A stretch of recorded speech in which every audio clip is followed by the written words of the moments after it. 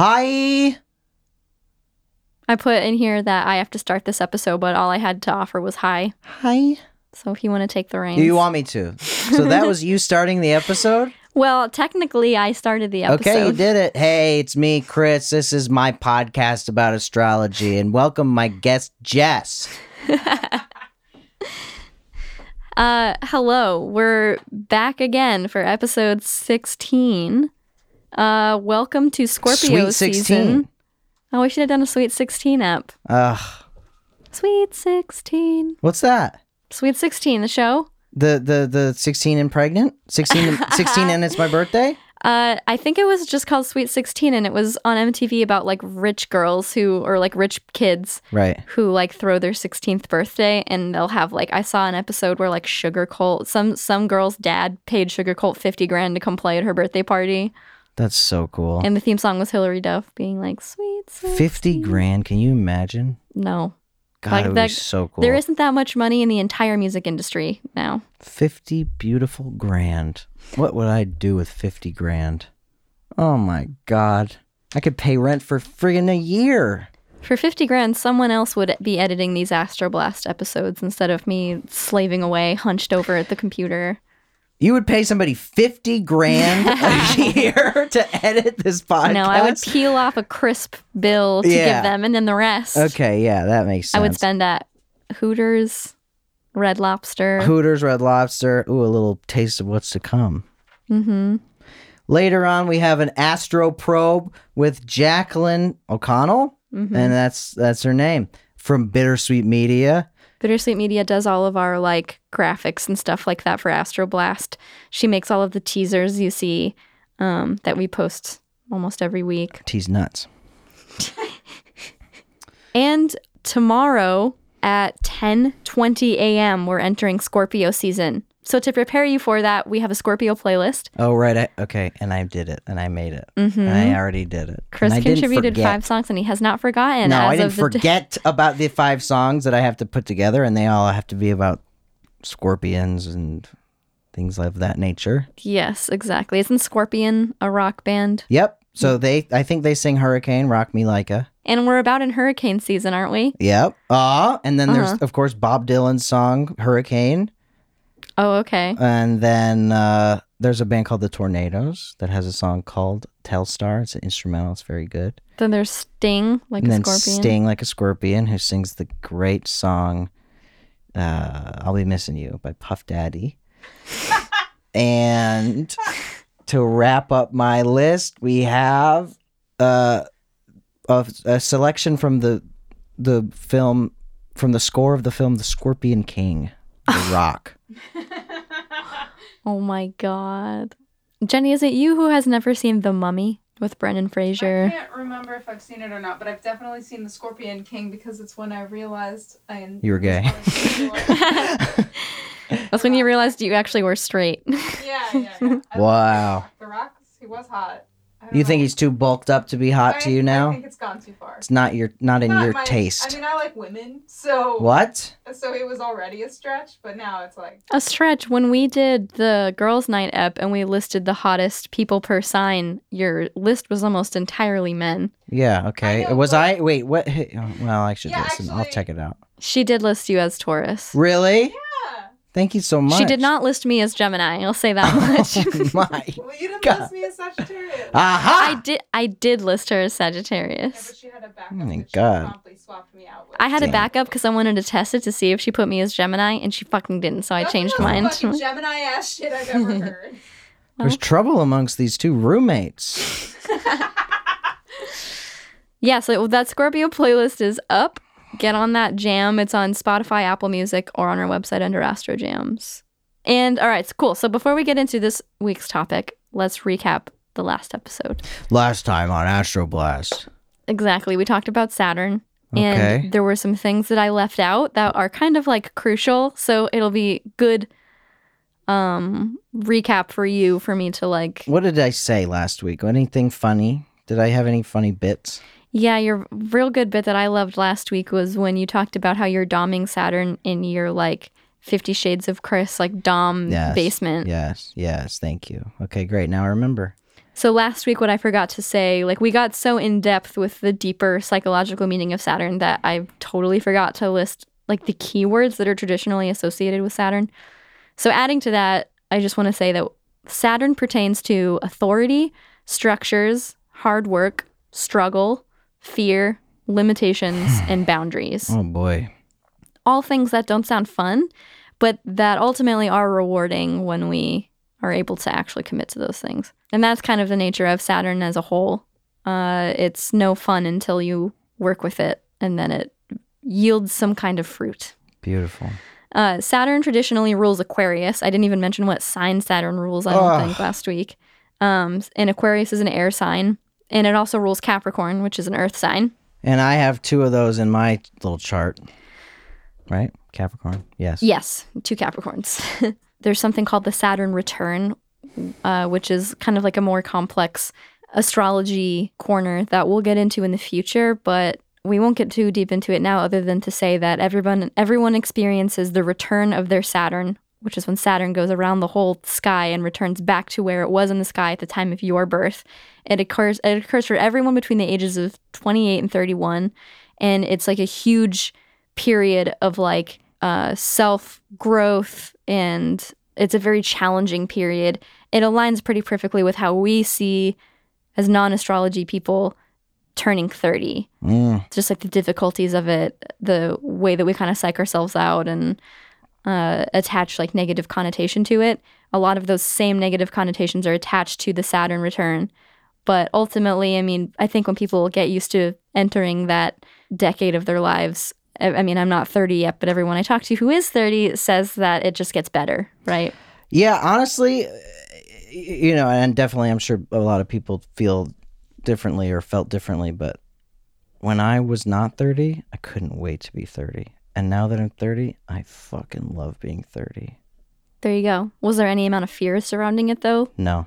Maybe you were way ahead of your Saturn return then. Maybe. That's something to say, too. I think in the same way that a lot of people know about Mercury retrograde without knowing anything about astrology, a lot of people will know about the Saturn return without knowing anything about astrology. Mm-hmm. And we all do go through a Saturn return. It doesn't have to be negative for everybody, though. I think if you have a handle on your life and your desires and your comfort, that it's easier to face a Saturn return head on. And that's what I'm getting from you. You were like ready for it. Yeah, the Saturn return doesn't have to be scary for everybody. Right. So it's important to mention all of this now and to like touch base on the things that we just said about Saturn, because we're about to dive into the outer planets. And Saturn serves as the boundary between the personal inner planets that we've already discussed and the outer or transpersonal planets. So think of Saturn as the exterior of your fortress of self and ego. Okay. The outside of that fortress is the rest of the world and everyone in it. So the outer planets are outside of that fortress, and they represent the collective, everything outside of the self. Within the inner planets, we find the ego, the individual, the character. And in the outer planets, we find society, the collective large groups of people, the world, and outer forces or events that impact us. So there are 3 outer planets, which includes Uranus, Neptune, and Pluto. Those are the final 3 major planetary bodies we're getting into. We're just going to cover the first one today, Uranus, but it is the first of those 3 planets. Okay. The outer planets are really tricky to understand. Even the most experienced astrologers are still trying to figure out exactly how to use them. Yeah. This is because they're relatively new to us. Uranus was discovered in 1781. Neptune... just the other day. Yeah, back when you were a young man. Hey, no, I wasn't born yet. I'm actually very young. I'm even younger than 30. I'm not even 30 yet. I should have said that earlier. I am afraid of being 30 because it's so far away from me. Of course. And I can't even imagine being that old. What is Jenny listening to? Do you think? Yeah, Jenny, what are you doing? I'm just writing. What are you writing? A poem? Poetry? Read us a passage, please. Read us one thing you just wrote, real quick. Check the air in the RAV tires. Thank you. Check the air in the RAV tires. I appreciate you telling me. Thank you. God. A little slice of life. Sounds like a nice car. So Uranus was discovered in 1781. Hey, come on. Neptune in 1846, and Pluto in 1930. So that may sound like a while, but if we remember that astrology has been around for at least 2,400 years, if not much more, it really puts into perspective how new the outer planets are. It's like a blip in the grand scheme of Yeah. things in the history of astrology. The inner planets were assigned their meanings through research and astronomy. So astronomers were like following the stars, taking notes of events and occurrences, and then compiling information based on those occurrences and like where the stars were in the sky. So that took time to like compile all this data and info. And that went on for like hundreds of years. So we haven't had the time to like compile that same data and research on all of these new planets. I should mention Jess is drinking champagne while we do this. It's Sunday and I had brunch and now I'm continuing brunch. Hell yeah. So yeah, that's one reason why outer planets are really difficult to understand because we're still learning about them. But also it's because they have such long orbits, as we've talked about a couple times. They're like farther out in our solar system, so their orbits take way longer to go around. Right. It takes Uranus 84 years to go through all 12 signs. So it spends 7 years in a single sign before it moves on to the next one. It takes Neptune almost 165 years to go through all 12 signs, spending 14 years in a single sign. And then it takes Pluto 249 years to go through the zodiac. So it spends 12 to 31 years in a single sign. Wow. So you can't really get much info just based on the sign of an outer planet. So this means the outer planets become associated with generations, with like long-term events and trends within society. We associate the sign of an outer planet with the generation because typically an outer planet will only visit a particular sign once at the most within a single human's lifetime. For example, I have Pluto in Scorpio, so I'm part of the Pluto and Scorpio generation. The last time Pluto was in Scorpio before me in my generation was in 1748. So they really are like markers of times in history. Yeah. We can look at outer planets to learn more about how our generation sees the world and what our collective values are. For example, like having many children used to be a common value forever ago, where now we value having plenty of time to decide and grow into ourselves before we make a decision to have even one child. So like differences in society will be reflected through the outer planets like that. And like we discussed with Saturn, combining the sign, house, and aspects of a planet can give its own unique flavor in a chart. So we would never just look at the sign of Uranus, Neptune, or Pluto. We would also look at the house of the 12 houses that it's in the chart, and then how it relates to where the other planets are in a chart. In this way, we're able to detach it from the greater collective and assign it to an area of our own life. So Pluto. So Pluto and Scorpio could mean a generational thing for me and the other people who have Pluto and Scorpio, so within a 7-year period. Yes. But Pluto in Scorpio in the 11th house, for me, like, related to, like, opposite on the chart of, like, Venus or something. You know, that's a very specific thing that's only in my chart. So there is a way to make outer planets personal. But if you just look at the sign, it's generational. Right. Are you with me? Mm-hmm. Oh, no.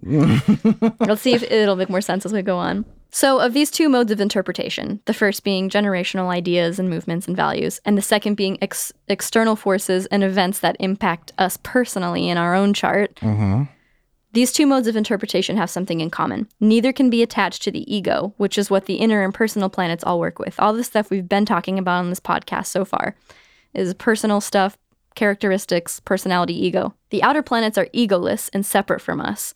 They're things we can't master or harness. They're forces we can't control, and we must learn to understand and work with them. They are other, they're external, they aren't the individual, which makes them hard to interpret and understand.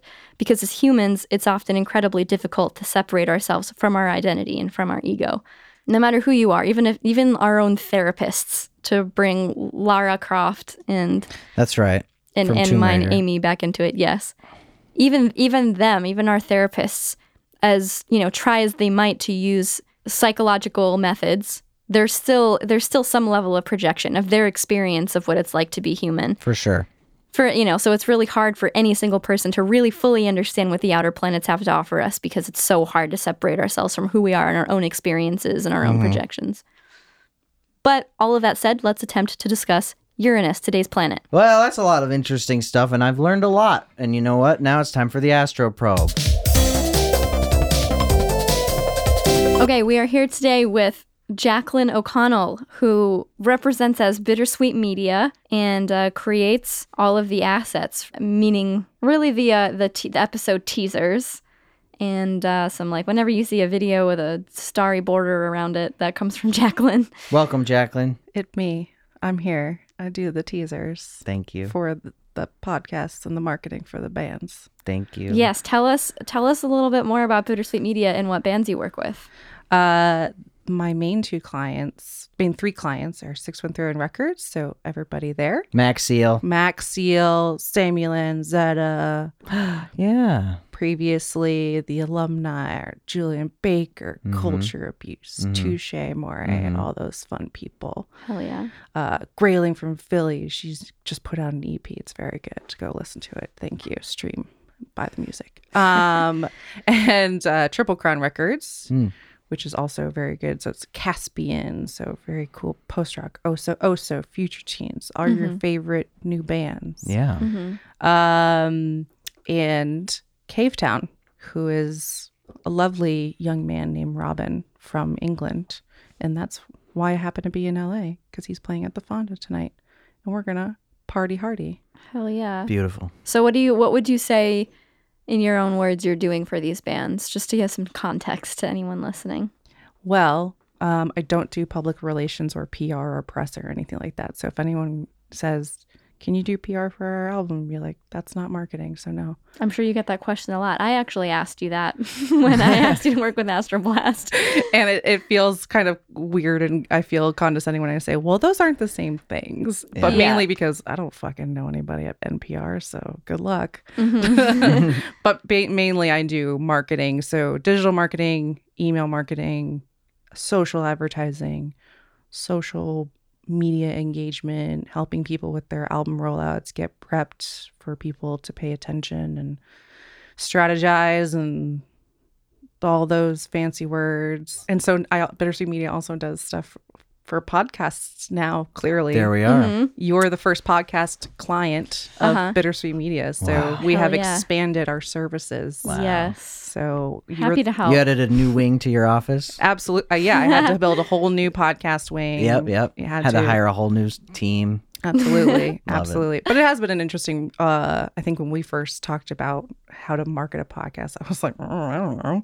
Yeah. Probably similar to how an album rollout goes. And obviously I have, traditional training in marketing, but music marketing is so specific. Yeah. It And works it's for us too, though, because even though this is a podcast, it's like connected to what we do. Other people. We're that are- rockers, famously, so people know us from the rock world. The punkers. We rock out. She shreds. Oh my gosh. Hey, remember the magazine?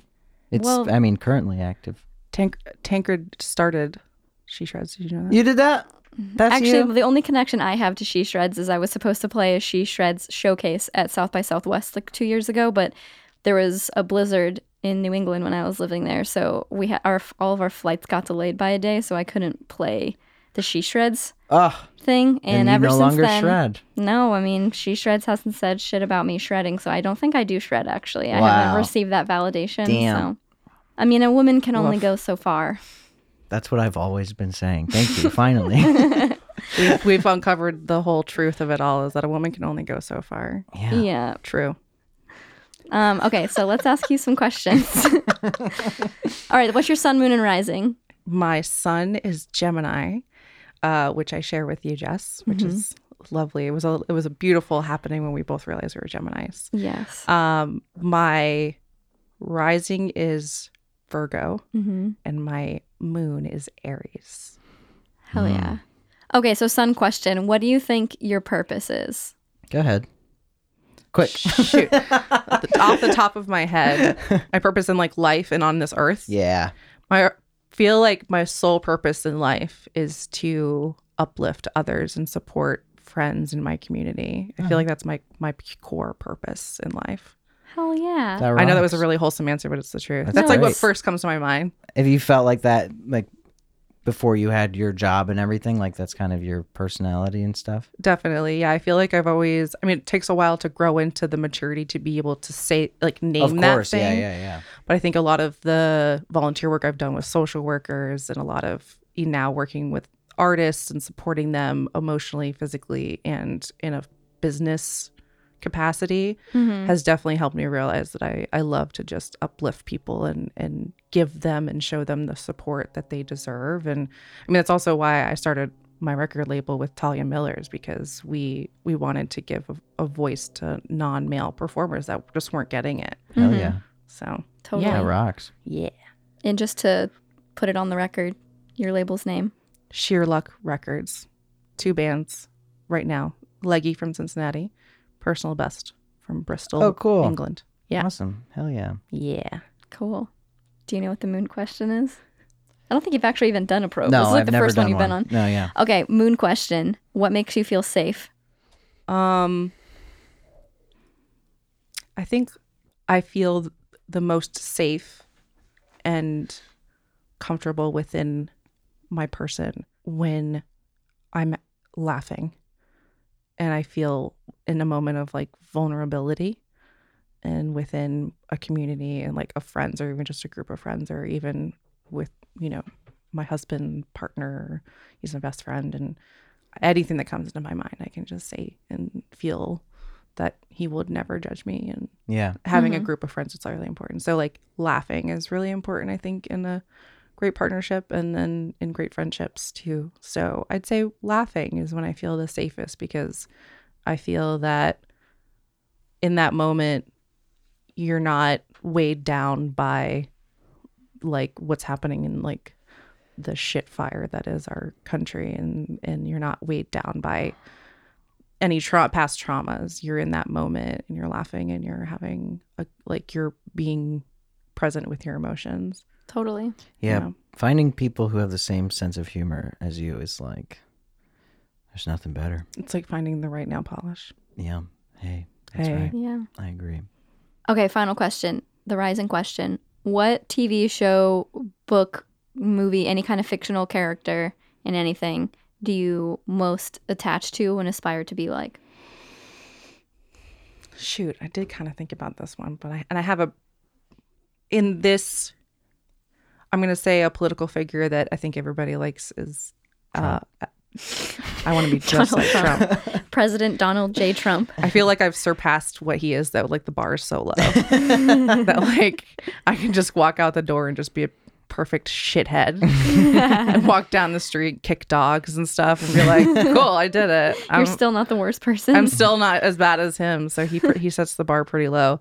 No, I'd say like Alexandria Ocasio-Cortez, like she is really impactful and her voice really drives home what it's like to be a working class person Yeah. and coming from a working class family and, working since I was 15 years old and going through the struggles of having 3 part-time jobs and living Totally. paycheck to paycheck, and now being 30 and feeling really grateful for my life that I'm in a comfortable position with my partner and being able to give my time and, financial gratitude back to the communities is really important. I think that she speaks really highly of those things and like understanding that when you do this is the first time she's had health insurance, like Right. having those moments where you realize like, wow, these things can really impact my life so that I can continue to help others. Yeah. I'd say that she's definitely up there, and she's younger than me. How old is she? She's like 27, 28. No. Oh my God. She's under 30. She's definitely under 30. And I was like, damn. Yeah. Yeah. So she was born in the 90s. Yeah. I'm like, what have I done? Start a podcast about astrology? This is what I ask myself every day when I'm working with artists who are stupid talented. And yeah, I'm just but that's like, you're, see, you're a part no, of that. no. I'm not going to allow you to play down being a musician. You're born hot. Thank you so much. I was born okay. October Already out. 11th. Already out. But You're born hot. You're born hot. Wait, your record came out October 11th. that's right. Has anybody told you that is the birthday of the twins in The Parent Trap? Nope. Nobody has told me October that. 11th. Oh Wow. my God. Well, great. You like Oreos and peanut butter? So do I. Yeah, of course you use fucking chocolate and peanut butter, you dipshit. Wait, they're British? She's One like of them's the- British. Yeah, and one's American. Oh, I haven't seen it. She's This is like- Lindsay Lohan? Yeah. The one and only. Thanks for stopping in, Jacqueline. Hey. Hey, thank you. So glad to have been able to get the perspective of you for these questions. Someone who has been on Team Astro Blast since before it began. That's true. Yeah. Thank you. Thanks very so much for coming in. Thank you, Dr. Farron. You're welcome. Thank you, Dr. Abbott. I'm just Nurse Abbott. I'm just She's a woman. girl. Of course she's a nurse. Producer Jenny goes, nice. Uranus is the next planet after Saturn and the first of the outer planets discovered in 1781. We just learned that. It was the first planet discovered with a telescope. There's a telescope on it, or we found it with using a telescope? They got telescope up there. Yeah. They looked through a telescope and they saw another guy in Uranus looking right back at them with a telescope. And that's what you're telling me? Yeah. Wow. That is really wild. Use a scope to look at Uranus. That's what you see? I gotta go. What That's are you what writing about telescopes now? are for. Your RAV4? Jenny's writing poems about and for her RAV4. Out of here. Poet Jenny. Oh my god. Poet Jenny. Thank you. Okay. Uranus is kind of a gray-blue in color. Nice. And because of the way its axis is situated, it kind of appears to be tilted and off kilter. It looks like it's not kind of like sitting flat with like a horizontal axis. This is notable because I gotta pull up a pic. Keep going. I'm just gonna be Googling. Okay. It's definitely... Are you searching on Pornhub? Yeah. Uranus, Pornhub.com. Wow, it's blue. Okay. It was looking kind of tilted. This just looks like a friggin' egg or a ping pong ball. It doesn't even look like it's a circle. It looks like a friggin' messed up egg. Is it big? Is it bigger than America, or what's it called? Earth? Great. All right, so because Uranus looks kind of off kilter like that, it's notable because after we discovered Uranus, it became associated as one of the two rulers of Aquarius. Aquarius traditionally was ruled by Saturn before we had discovered these outer planets, but with the Okay. discovery of outer planets and their importance or significance in our solar system, astrologers thought that they should be assigned as secondary rulers or like overtake the traditional rulers. I see. So Uranus became one of the new rulers of Aquarius alongside Saturn. And we know Aquarius is a rather unusual sign, or at least it feels unusual to those of us who aren't Aquarian. Because Aquarius's ideas and ideals are typically unfamiliar to us, they can appear strange, or their beliefs and opinions can appear strange, such as tilted Uranus. But for an Aquarian, their ideas make complete sense to them. It's us not understanding them that is strange for them. It's just worth noting, I think, that the actual physical presence of Uranus feels related to the sign that it became a ruler of. Okay.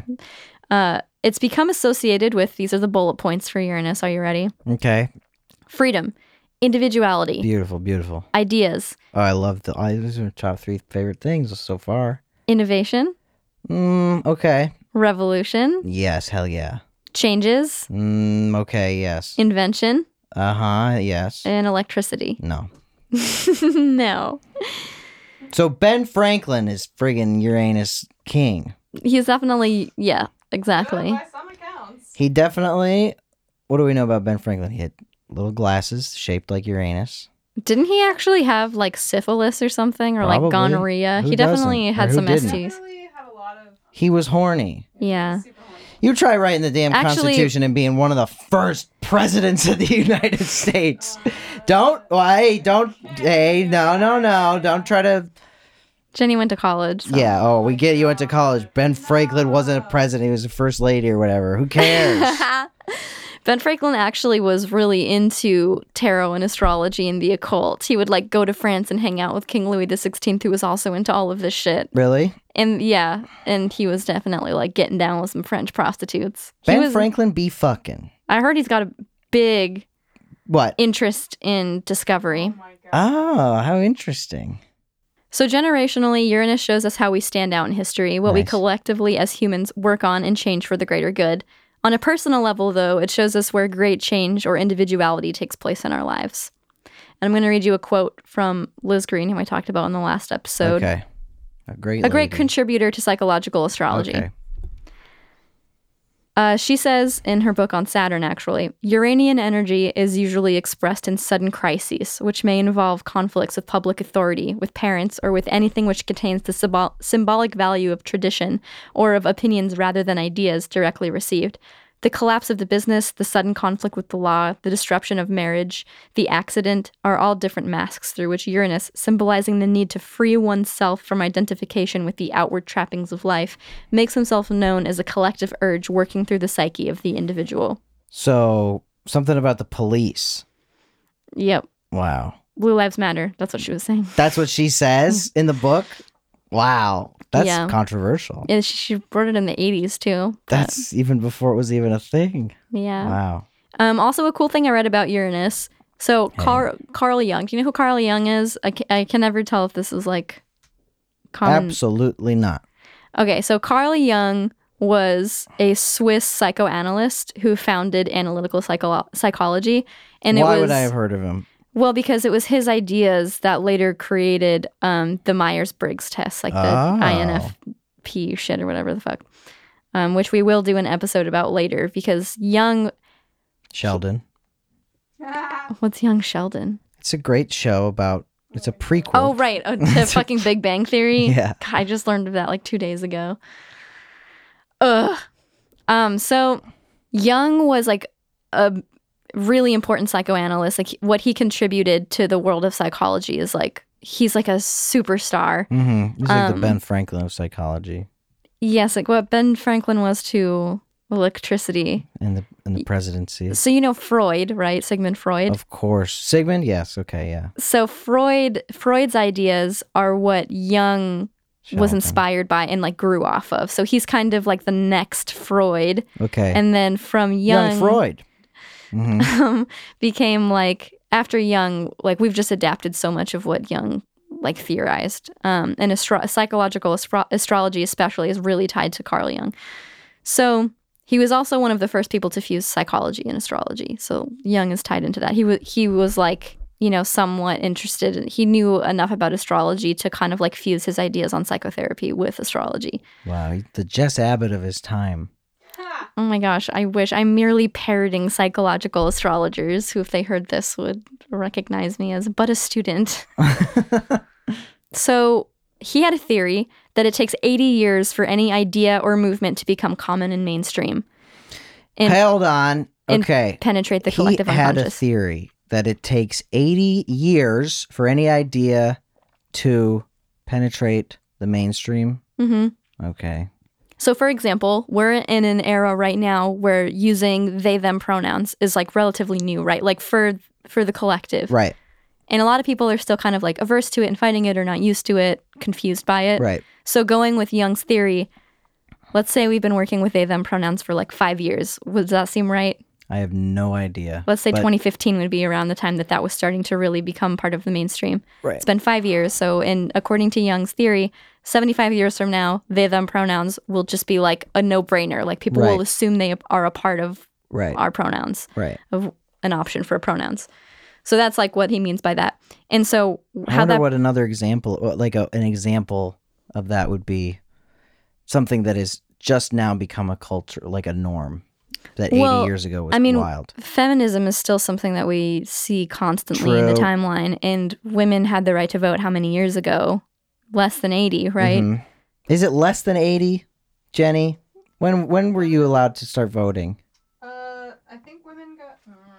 I'm looking it up, don't worry. Okay. American women won the vote on August 26, 1920. So All it's right. been a little over 80 years. I mean, It's been 100 years. I don't know whether I'll edit this out or not, but I would argue that, Not all like, women got the right Hey, to yes, vote. thank you. Finally, somebody what? said it. Not all women got the right to vote. yeah, Jenny's right. Not all women got the right to vote. So that is still a front that is relative to today. True. Thank you, producer Jenny. So yeah, there's another example for you. Also, here's another example. Uranus was actually first called Herschel after the guy that invented it. Discovered. Arguably a better name for a planet. Discovered. What did I say? Invented. Oh, Leave it in. Do not edit that out. oh Invented no. it. And Listen, I'll keep calling back to it so you have no choice but to leave it in. It's Sunday brunch Herschel champagne. invented Herschel. Herschel invents Herschel. So the new album by Herschel. actually named it after like some king, like French king or something, but everyone was like, boo, like we don't want to call it, like people didn't agree with calling it that. So the people started defaulting calling it Herschel, which still sucks because everyone was like, okay, well, we have Mercury, Mars, Venus. Like they were like, we have all these planets that are tied into mythology. We should stay on theme here. And then Yeah, it was Robert. suggested to call it Uranus. So it was only 80 years after, about 80 to 90 years after the discovery of Uranus, that the name Uranus became common. And Uranus is a god or some shit. Yeah, yes. God of Uranus what? was the father of Saturn, and Saturn actually cut off the genitals of his father, Uranus, and threw them into the sea to What? dethrone him. That's how you get off the throne? That's how you get off. Hey. And his genitals were thrown into the sea and then were then turned into Venus, who came. Venus is balls? Venus was born from the Balls. foam of the sea and Uranus's castrated Balls. remains. Balls, sure, yeah. Peckerhead. Peckerhead. Shaft and peck. So yeah, like Jung had this idea that it would take 80 years for new ideas to come into place. It took 80 years for the name of Uranus to happen. We've given other examples. And then also Uranus works in 80-year cycles. So it all kind of like ties to this idea of new ideas and revolution is what we relate with Uranus. Yeah. Uranian people are in touch with the undercurrents of the collective and strive to share new ideas with the world. We see Uranus in the collective when a new creative idea explodes onto the timeline. The idea will be colored by the sign it's in. So not all people are Uranian people, meaning not all people have strong Aquarius, 11th house, or Uranian placements. So not all people participate with the creation of new ideas. Do I have Uranian in me? Well, we all have a Uranus. It's just a matter of if it's going to be like a strong presence in your chart. Right. Looking at yours, you have Uranus in the 12th house. Okay. Is that good or bad? Or strong or weak?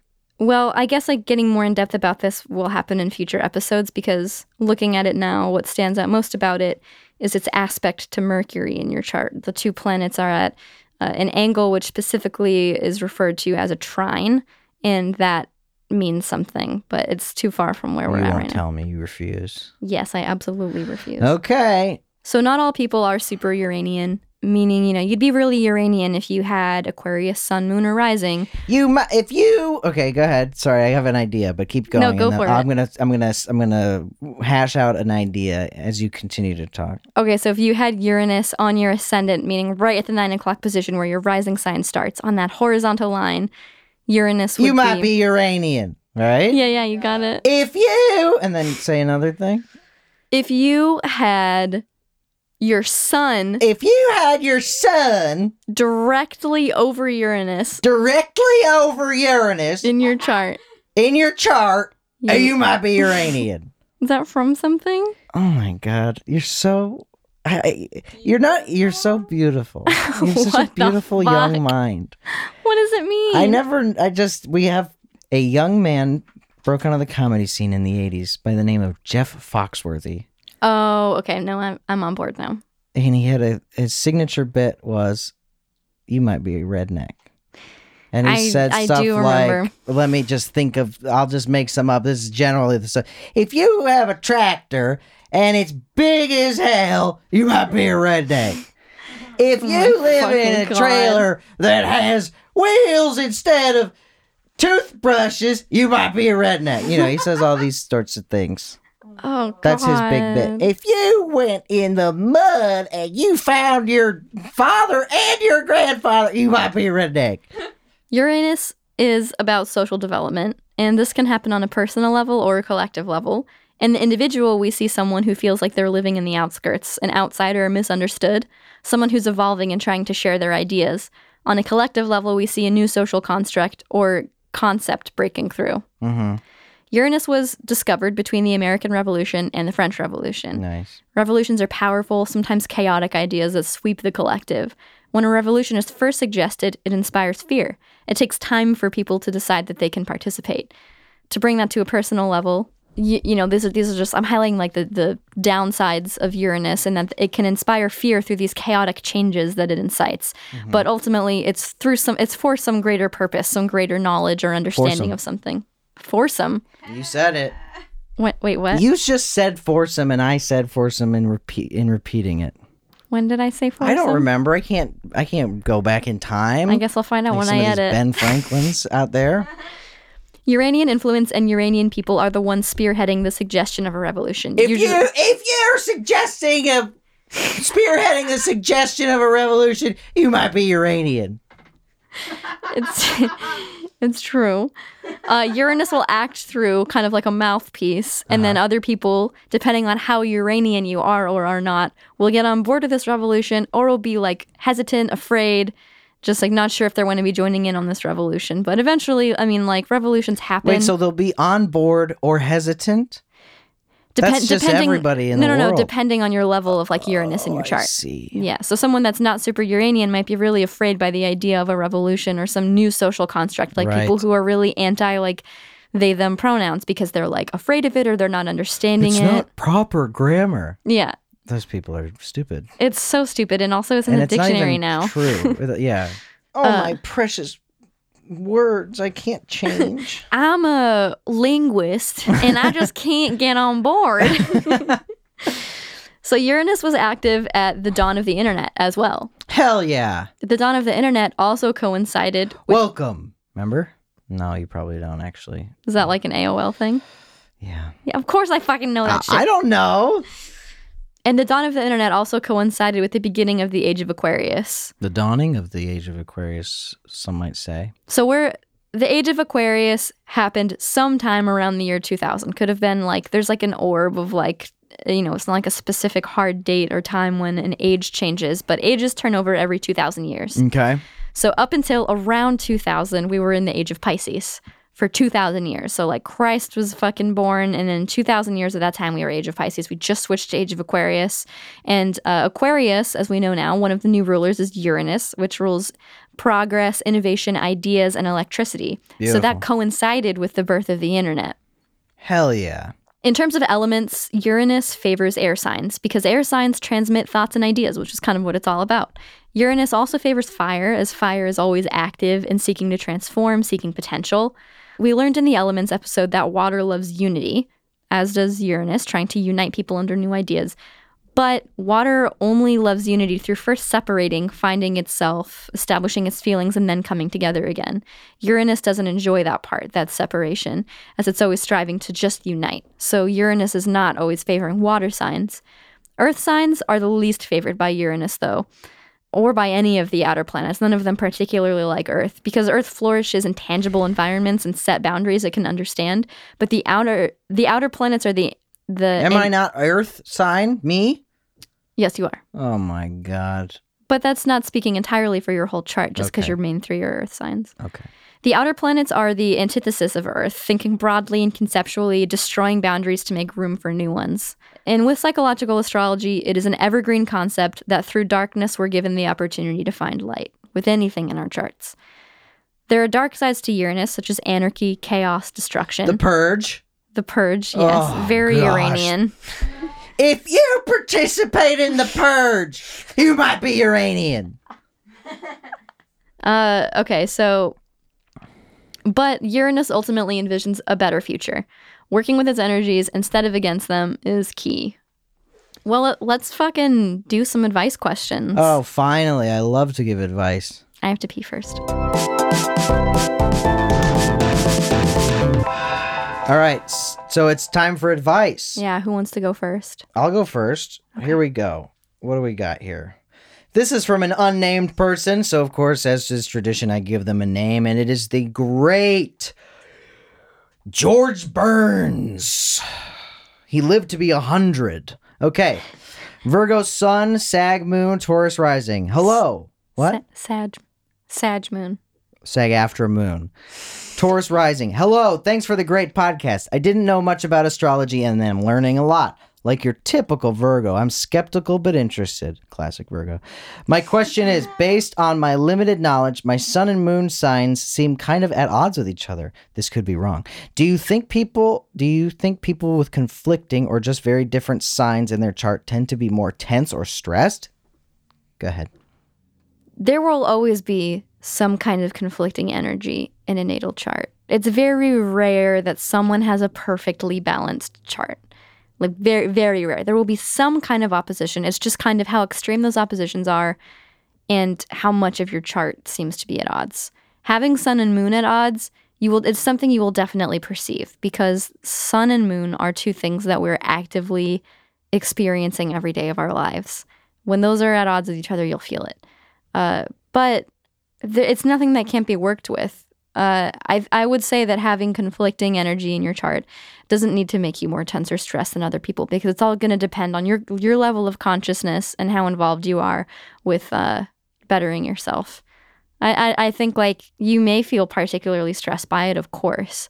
If you have if your sun and moon are signs that are opposites on the wheel or some kind of like detrimental aspect of the wheel, and its relationship, your moon and sun's relationships to other planets are negative, which we'll get into later, then yeah, you might feel it more than other people and it could make you more stressed out. That's true. But I don't think that having opposite energies in your chart will inherently make you more stressed out. Just hone in on whatever you're noticing in your chart, in your case, your sun and moon. Figure out what those energies are and how you can blend them together to better your life. Boom. Question number 2. Here we go. Lily, who is a Gemini sun. The great Lily Tomlin from Grace and Frankie. Well, yes, she writes in with a Gemini sun and Libra moon.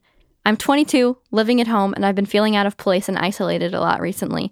I just graduated college and am overqualified and underpaid for my job, hallelujah, and don't feel as if I have any creative community around me. I'm 45 minutes outside of Chicago, but other than that, there's no poetry or literary community near me. No open mics, readings, workshops, hell, even bookstores that aren't corporate. I've reached out to places to hold open mics, but all have either rejected or ghosted me. Poetry is a dear passion of mine, but not having other writers near me to write with, exchange ideas, or build ourselves together has been really tough. Any advice on how to foster a DIY creative community near me? Love the podcast, love the teachings, and stay hot. And then a bunch of colorful heart emojis. I have no idea. On how to create and foster a DIY community. I really have. That's something I've always felt a struggle with as well. Me too, actually. But how did we find our people?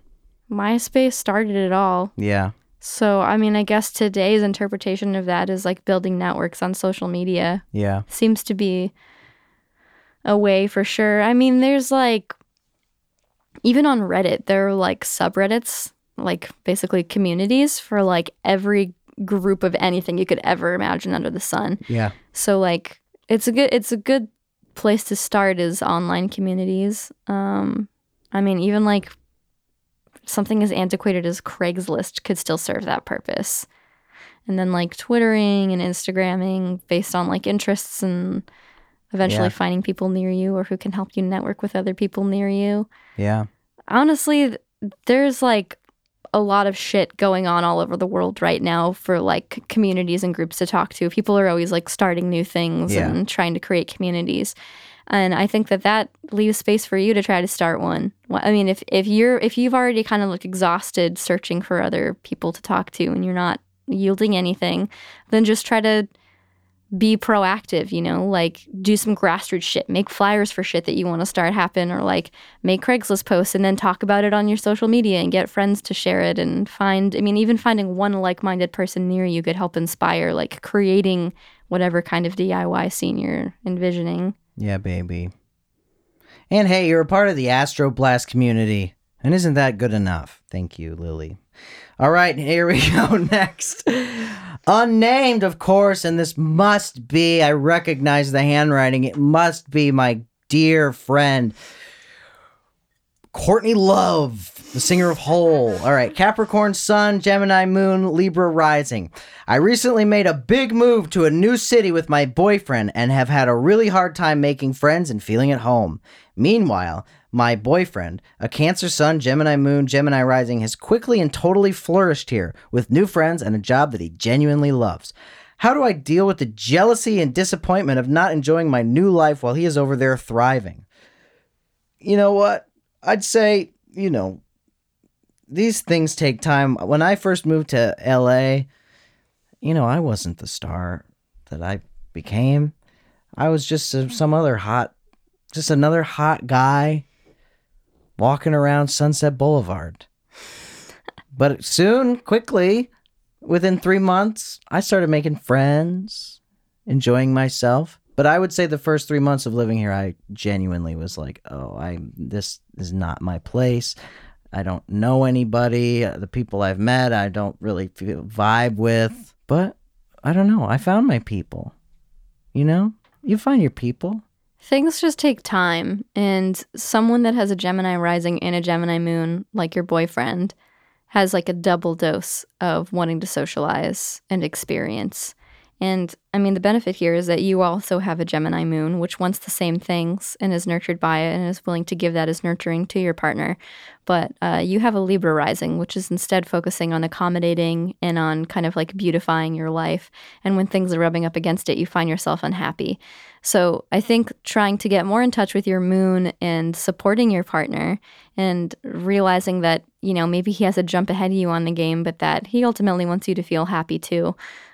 You'll find your place. Just be patient with it and be supportive and caring and, you know, just live your life to the best of your ability and things will fall into place.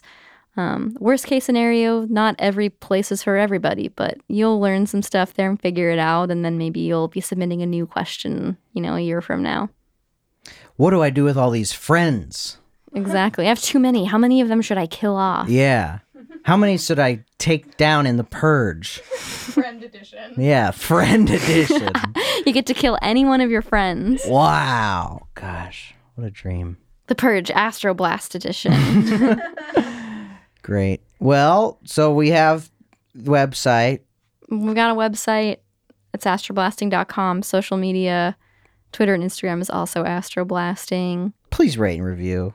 Yeah. Oh, I have a review I'm going to read. I have been meaning to read this. This is from Nick Penn 23. Fun times. As a Taurus like Chris, I too am apprehensive about the whole astrology thing, but really enjoy learning about it. What a nice review. Thank you. 5 stars from Nick Penn 23. Thanks, Nick Penn 23. That is really nice. And Born Hot has been out. Born Hot has been out for over a week at this point. The people love it. Well, and that being said, Jenny also released a new song very recently on Friday, right? Called Gravitron. Yes. A beautiful little number. Oh my god, a little number. Well, speaking of Me. speaking of big carnival rides that spin you all around, I'm H for the D. And to the stars and back. Oh my god. Kill it. Kill it.